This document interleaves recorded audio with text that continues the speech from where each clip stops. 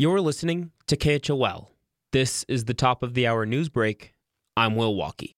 Local search and rescue teams were active over the weekend, responding to two major incidents in Jackson Hole. On Saturday, a skier was injured in a small avalanche triggered by a snowboarder traveling above him in the Sliver Couloir of Grand Teton National Park. A group of friends was able to respond, and rangers arrived with air support quickly. But incident responders said the situation could have been much more tragic than it was. Another skier was injured on Teton Pass Sunday after he hit a guide wire coming off of a power line. He was also airlifted and transported to St. John's, and he sustained significant but non-life-threatening injuries.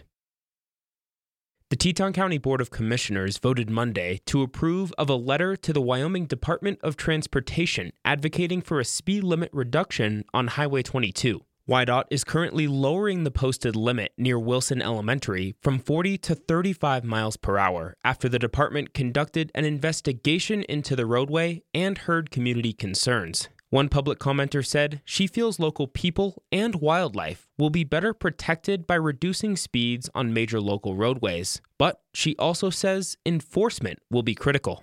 Take, for example, Highway 390, also known as Moose Wilson Road. While the speed limit is 35 at night, I often encounter drivers flying past the critical moose habitat zones at much faster speeds. I encourage the county to consider automated ticketing or some other form of speed enforcement if possible. Debates over stretches of major highways in Teton County are likely to continue as the area sees more growth.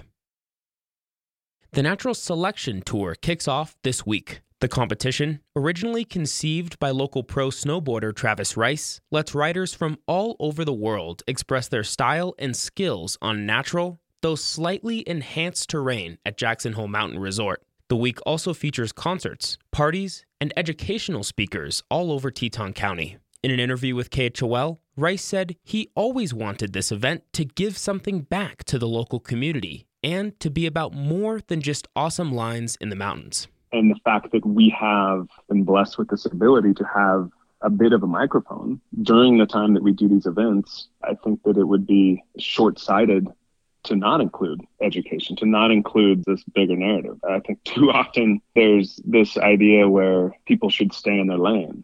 I think that a lot of the individuals that are coming on the riders front, these people are well-traveled. Like, they have a pretty decent perspective on the world around them. Most events will also be live streamed online so that an audience outside Jackson, or even folks that just can't make it to the mountain or Center for the Arts that day, can still participate. The snowboarding kicks off when conditions are deemed the best for riding, and a list of events and how to get tickets is available at naturalselectiontour.com. And finally, are you still hanging on to your Christmas tree from last year? Well, if you still want to get rid of it for free at the Teton County Fairgrounds, you'd better do it quick. Any trees dropped off until January 31st will be composted for free. Afterwards, you'll have to pay and drag it further up the road to the transfer station.